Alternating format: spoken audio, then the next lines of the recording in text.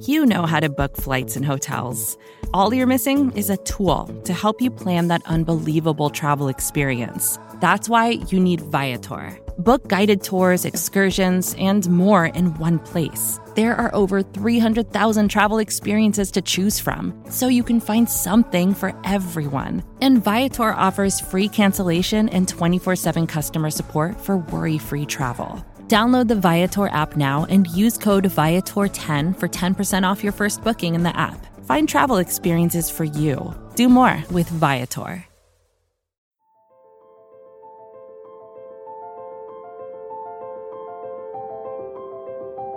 Michael Kist. You caught me not listening again? Benjamin Solak. You never listen! It's the Kist and Solak Show, presented by SB Nation and Bleeding Green Nation.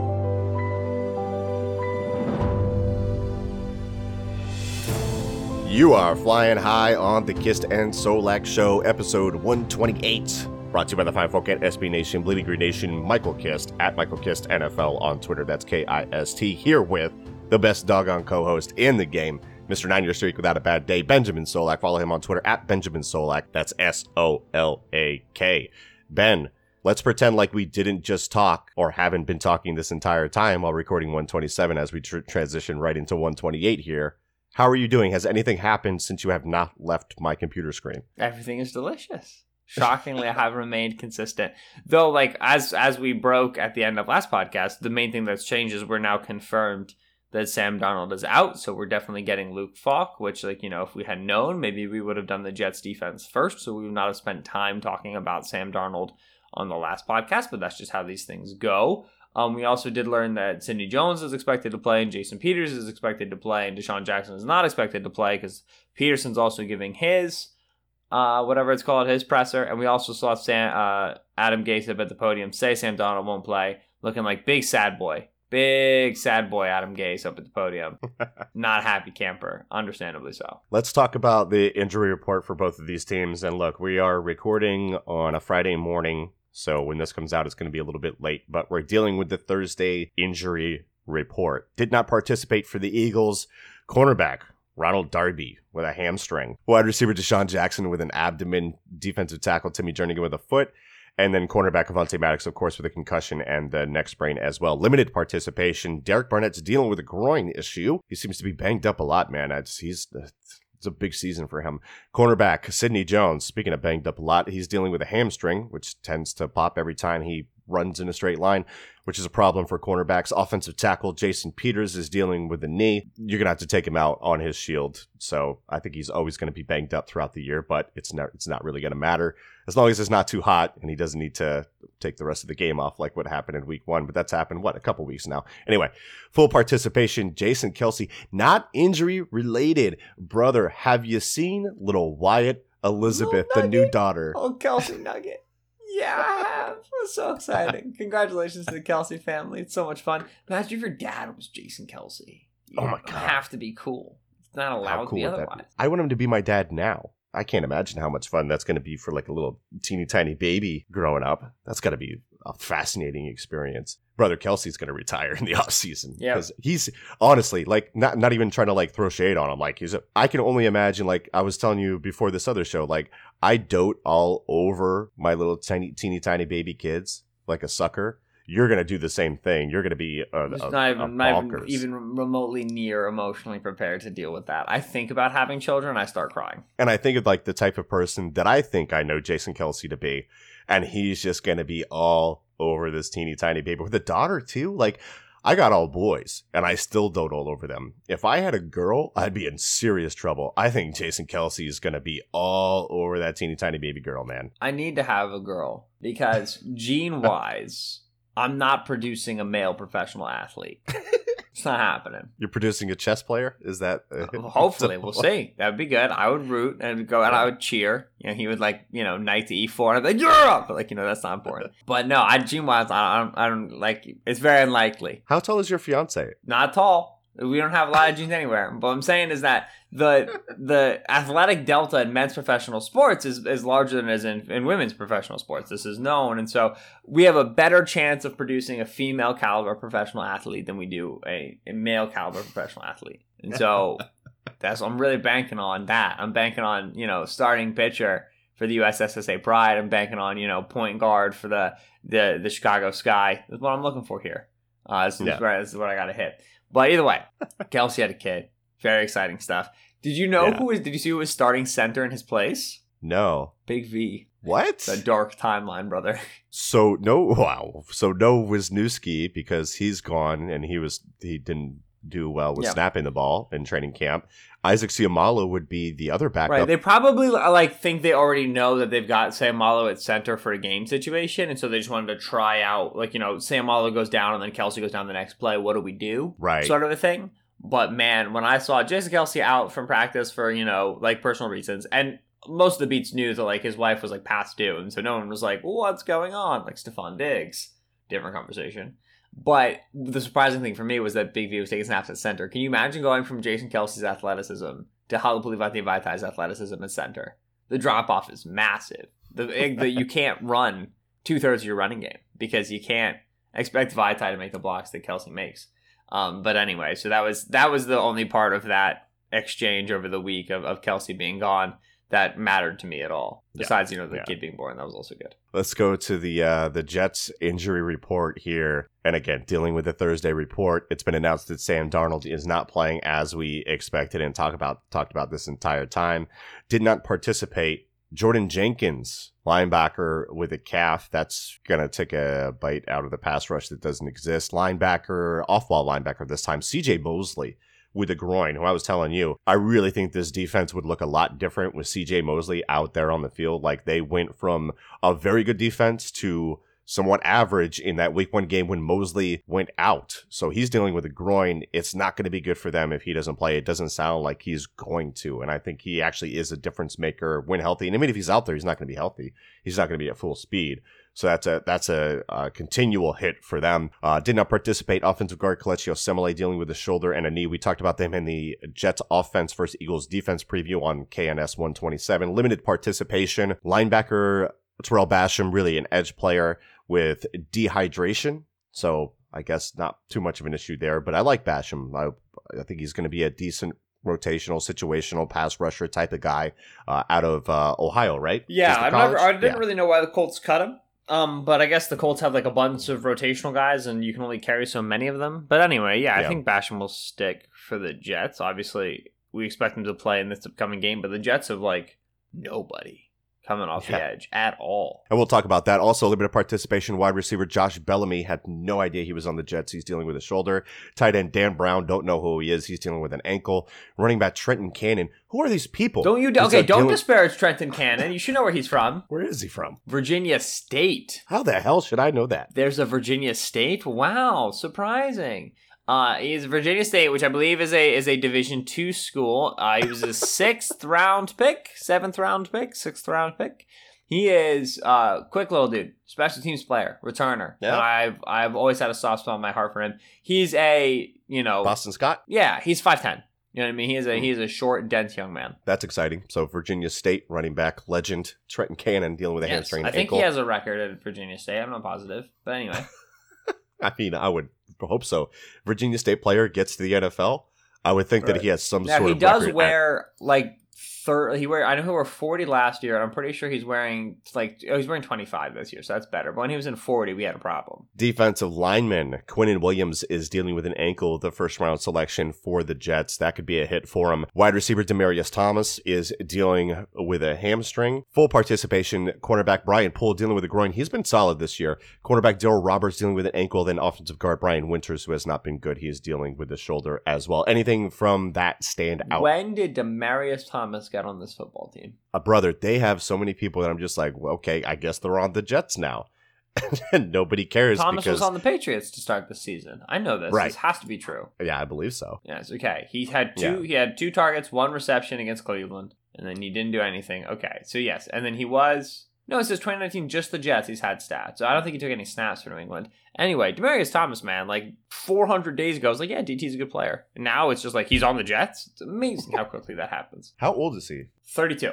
Wow. Boy, that drop-off happened for him fast. He had a big injury, though, right? 1, 2, 3, 4, 5, 6. He had 6 straight seasons with 16 games started, 16 games played. He was over 1,000 receiving yards in 5 of the 6. And then, Denver's quarterback situation fell off a cliff. His yards per reception went down. His targets per game went down. Then there was the trade to Houston, the injuries, and then bounce to New England, bounce to the Jets. Like literally like 2 seasons. The Achilles. That's what it was. Because 2017 went to the Pro Bowl, then the trade happened, then he tore the Achilles. So I can... Okay, yeah. And then he was cut by the Patriots August 31st, 2019. Okay. That's a wild sequence there. But... Yeah. Right, so the Jets now are having... They have a bad roster that's also missing significant talent. So there's issues. I mean, with Poole potentially out, it's a big deal. Because now, I mean, you're going to be starting on the outside Tremaine Johnson, who's really been struggling in his entire Jets tenure. You're going to be starting Darryl Roberts, who's taken 100% of their snaps as the other outside corner. Not very good. Yeah. In the slot, Arthur Mollett, Nate Hairston. I mean, Nate Hairston hasn't even taken some of their outside snaps. So if Poole's out, would you kick Hairston in and put an outside corner? Like, I don't know how well their cornerback depth is equipped to deal with this without shuffling some pieces around. I mean, they traded like a 6th for Hairston a few weeks ago. You know what I mean? It's like the Eagles starting, a practice squad or like Craig James or something ridiculous that the Eagles would never do. Yeah, so it's all bad. Yeah, like Alshon Jeffrey's going to get Darryl Roberts, which is fun. Like these are bad matchups for them. Yeah, you've got Jamal Adams and Marcus May, and so they'll present some issues for Zach Ertz and for Dallas Goedert, which they'll still win because there's Zach Ertz and Dallas Goedert, but this is pretty good safeties. You're going to be able to rotate down in the box, play with the Eagles tight ends.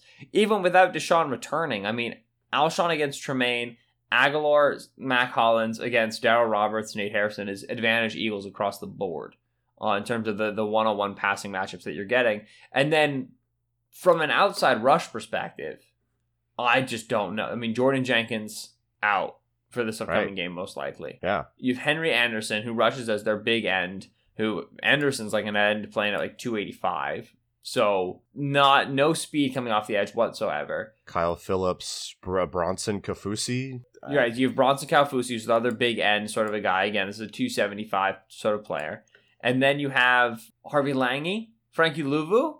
These are not starters. These are not even like Frankie Louvu is not even a situational player on most teams. So you have Terrell Basham, who dehydration. We assume he's going to play, but this guy was cut by the Colts. Jenkins is probably your best pass rusher, 3rd-round pick in 2016, but he's needed to be improved upon since 2016. The Jets are one of the worst pass rushers in the league, and they're going to be beat up. How are they building this team? They have a terrible offensive line. Great question. And then they pay a running back $27 million guaranteed over a 4-year contract, knowing that they were worst in the league in adjusted line yards. And then you look at their defensive line, it's all interior guys. That's it. It's Leonard Williams who's having a down year. Right. It's Steve McClendon who's having a good year, but it doesn't matter. You just run away from these guys. You know who's leading their team in sacks right now? Is it Jamal Adams? No. Oh. Listen. This is a Greg Williams coordinated defense. Jamal Adams is at closest 15 yards off the ball. Well, technically they put Marcus May up high, but we're just getting jokes off here. It's Neville Hewitt. Who's to Neville Hewitt? They're starting inside linebacker. Yeah, but who is he? It's a UDFA from Miami. So, in other words, a player that Miami didn't want. I mean, if that tells you anything, that right tells now you he came everything. over in 2018, was their backup, and now he's a starter for them. Coming into the season, he had 2.5 career sacks. He has 2 sacks in this season. Congrats to Neville Hewitt, leading the Jets in sacks with 2 over 3 games. Tremendous. They've gotten solid results, I guess, considering the talent there. Greg Williams is going to try to confuse this pass protection with different looks on the front. I think that's the biggest thing that I'm going to take away from this game. The looks that Greg Williams gives this offensive line, and Carson Wentz, and how they communicate that pre-snap, how they recognize that pre-snap, how good are they at picking those up, picking up what's going to happen, and checking into the right plays. Because I think from a pre-snap phase, Carson Wentz has been very, very good this year at recognizing things before the snap. He's not Jared Goff. He doesn't have to wait to hear something in his headset. He's actively changing the plays. He's an active part of the pre-snap phase for the Eagles. So I am in that way, just as far as they could have, blank numbers. They could be 0-0. and just move them around like chess pieces and then see how Carson attacks from there, see how the protection deals with them. I think that's the most interesting part of this matchup for me. Right, because when Todd Bowles was released, which, is increasingly looking like a tremendous decision, and Greg Williams... Nice. Right, and Adam Gase... I love Todd Bowles. Adam Gase was brought in as the new head coach. With him came Greg Williams, which if you needed a red flag about Adam Gase... With him came Greg Williams. Williams was, okay, so we ran a 3-4 with Bowles, and now we're going to run a 4-3 with Williams. Well, it's never as neat as that, and it's accordingly not as neat on film, because, firstly, the personnel of this team is such that they run a 3-4. Bronson Kaufusi and Henry Anderson are big ends. Those are 3-4 ends. Those are 5 techniques, 4 techniques. Those are not guys that you want lining up in 2-point stances outside of the tight end. It's not where you're going to win. And then you have players like... they use the rookie Quinnen Williams a fair bit, but it's Steve McClendon as interior 2-gappers. These are nose tackles. These are 0-1 technique players. Quinnen can be a 3, but McClendon's a 1. Yeah. Leonard Williams, 2015 first-round pick, hasn't been great for them, but he's been at his most successful 3-4 defensive end. That's where they've aligned him. And he's not a good 3 technique. Not an end either. So now you've got personnel for a 3-4 front. Siri heard me somehow. But anyway, it is a 3-4 front, and accordingly, Williams incorporates 2-gap responsibilities, which is what you typically see in an odd front, 3 men in the front, 5 men in the front. And he incorporates alignments like the 4 technique and like a 0 technique, which are typified by odd fronts of 3-4 alignments. So, the whole offseason narrative was always Greg Williams is going to come bring a 4-3, and he hasn't really. They've run stuff that's closer to a 4-3 than they ran with Bowles, but go put on any Bowles film of Tampa Bay right now. You're going to see 4 guys in the line of scrimmage. Right, nickel, yeah. Yeah. This is not as we know, the lines between 3-4 and 4-3 are very blurred. And the Jets, from a personnel perspective, have guys that make more sense on looks, on fronts, on alignments that are more typified of odd fronts and 3-4 defenses. So I don't even think Williams has brought a 4-3 defense to the Jets. I don't even think you can say he's done that yet. Now, Greg Williams was hired, and a couple months later, the NFL draft occurred, and then about a month after that, the GM was fired. So I think we can all agree that there wasn't much of an effort from the general manager's office to bring in the players to fit the 4-3 scheme, right? And this is the thing, that we kind of said. What are they doing at the edge position? They haven't been doing anything at the edge position for years. Yeah. Mike Maccagnan was not drafting on the edge. I mean, why do we think that Joe Douglas was hesitant to take this position and needed so much convincing? Because there is nothing there when you're talking about the building blocks of an offense outside of a quarterback, who we still don't know about yet, but it's a high draft pick, and I like him. I like Darnold. Offensive line, defensive line, you got nothing going on. Right, and so you have to imagine, and obviously they went after Anthony Barr this year, and they failed to chase, and that sucks. But you have to imagine that one of the things that was discussed when Douglas was brought in was we need to be able to transition this front to a 4-3. And so we got to, number one, figure out what we have with Leonard Williams. Number two, see if we have anything that's salvageable on the edge. Yeah. And then number three, prepare from a free agency perspective to completely overhaul the defensive line. Right. And I think that they can. You know what I mean? I think from a linebacker perspective, with Hewitt, Mosley, and then fifth-round rookie Blake Cashman, who's been playing good reps in relief of Mosley, obviously out with injury. I think if you have a high-end guy like Mosley, you can figure it out with other pieces around him. Well, the thing is, I think you can go Cashman, Sam, Mosley, Mike, and then Hewitt will and be successful. Mm-hmm. So there's your 3 off-ball linebackers. Now you need, because they've been rotating Cashman down the line of scrimmage. If you're going to keep those 3 guys off ball, you got to be able to put 4 guys down and have them penetrate in a one-gapping system that Greg Williams wants to run. They don't have those players. They got Quinnen, good start. They don't have anybody anywhere else.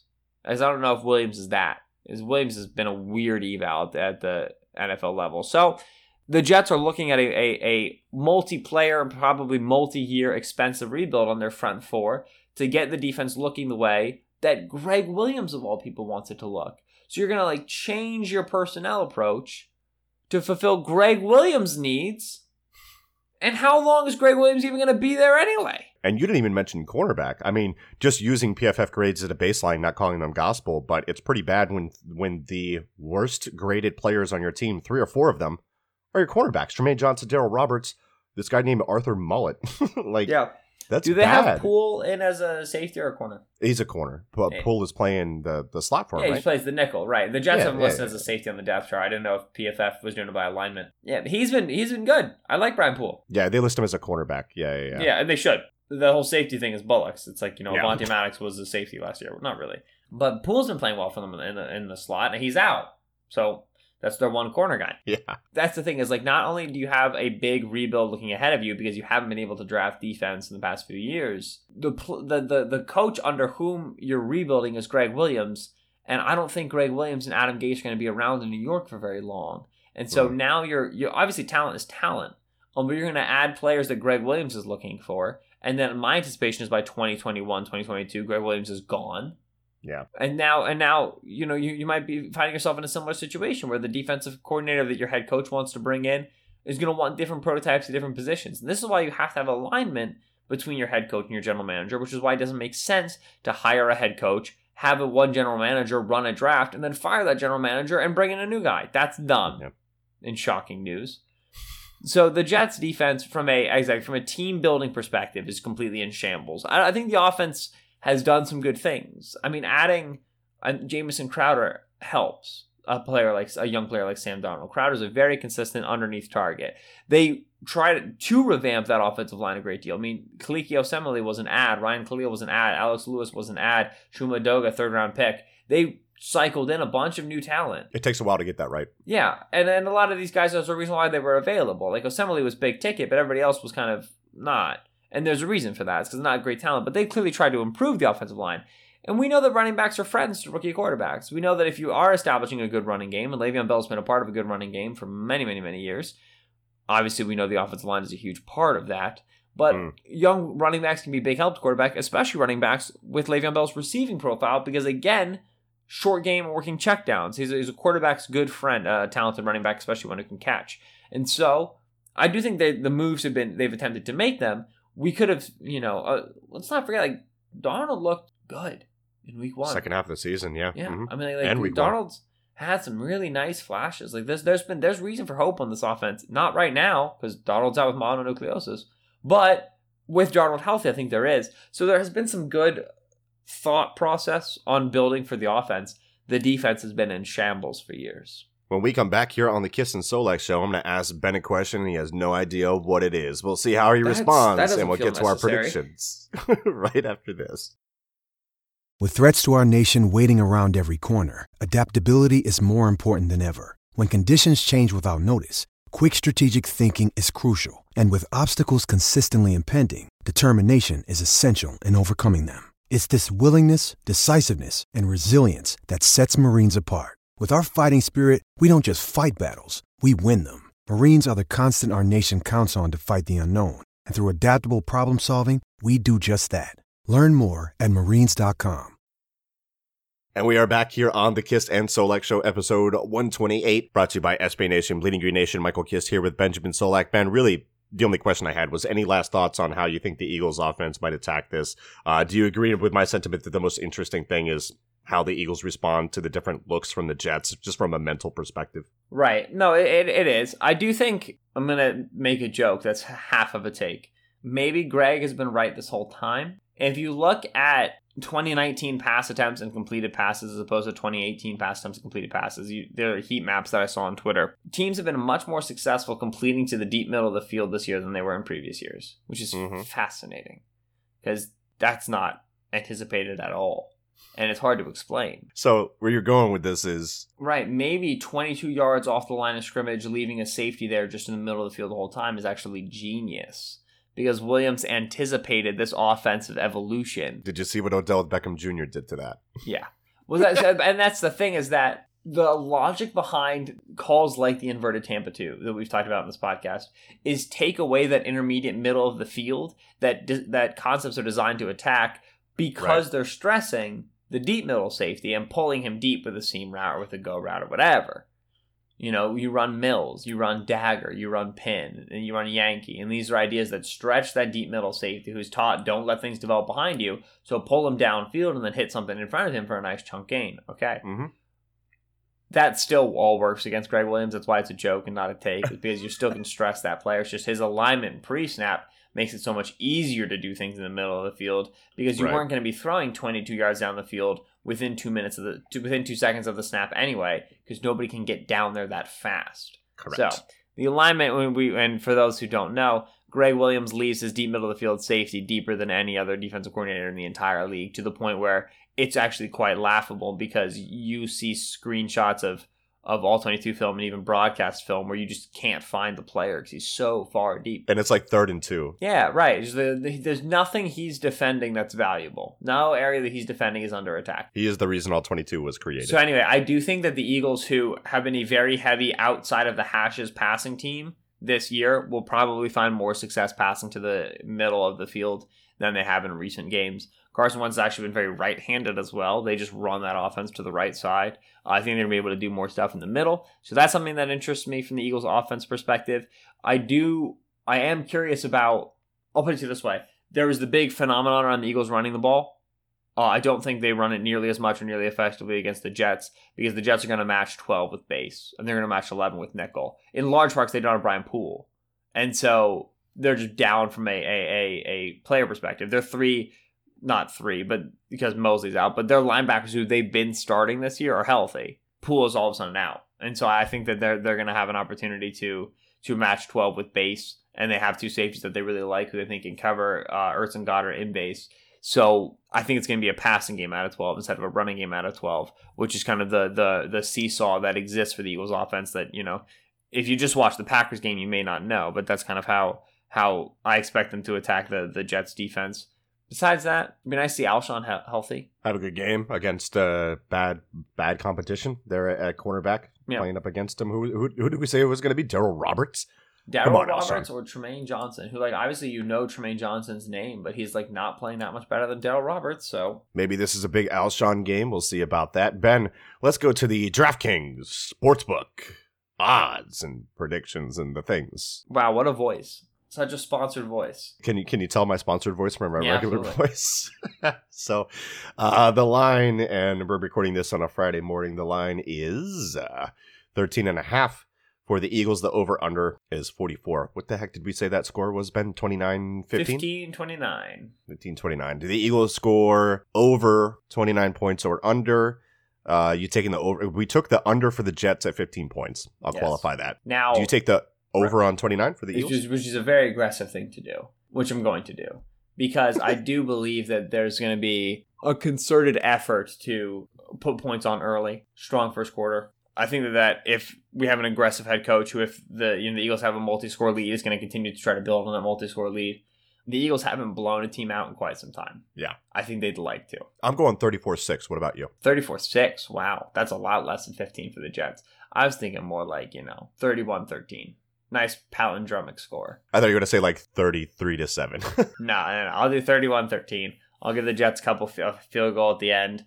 I'll give, Luke Falk a nice, 7-play, 48-yard drive that ends in a 46-yard attempt. Yeah, a couple comeback routes, deep outs to Robbie Anderson. Nice. Yeah, I feel you. You're pushing the over-under, you coward.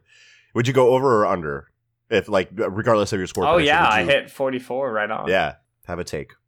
I'm going under. Probably under, yeah. Like you said, the Eagles are going to put points up quick. Right, yeah. Under makes sense to me there, which under for 44 total is a bit bold when you have an offense like the Eagles involved, but I just think the Jets are that bad. Long drives to end the game.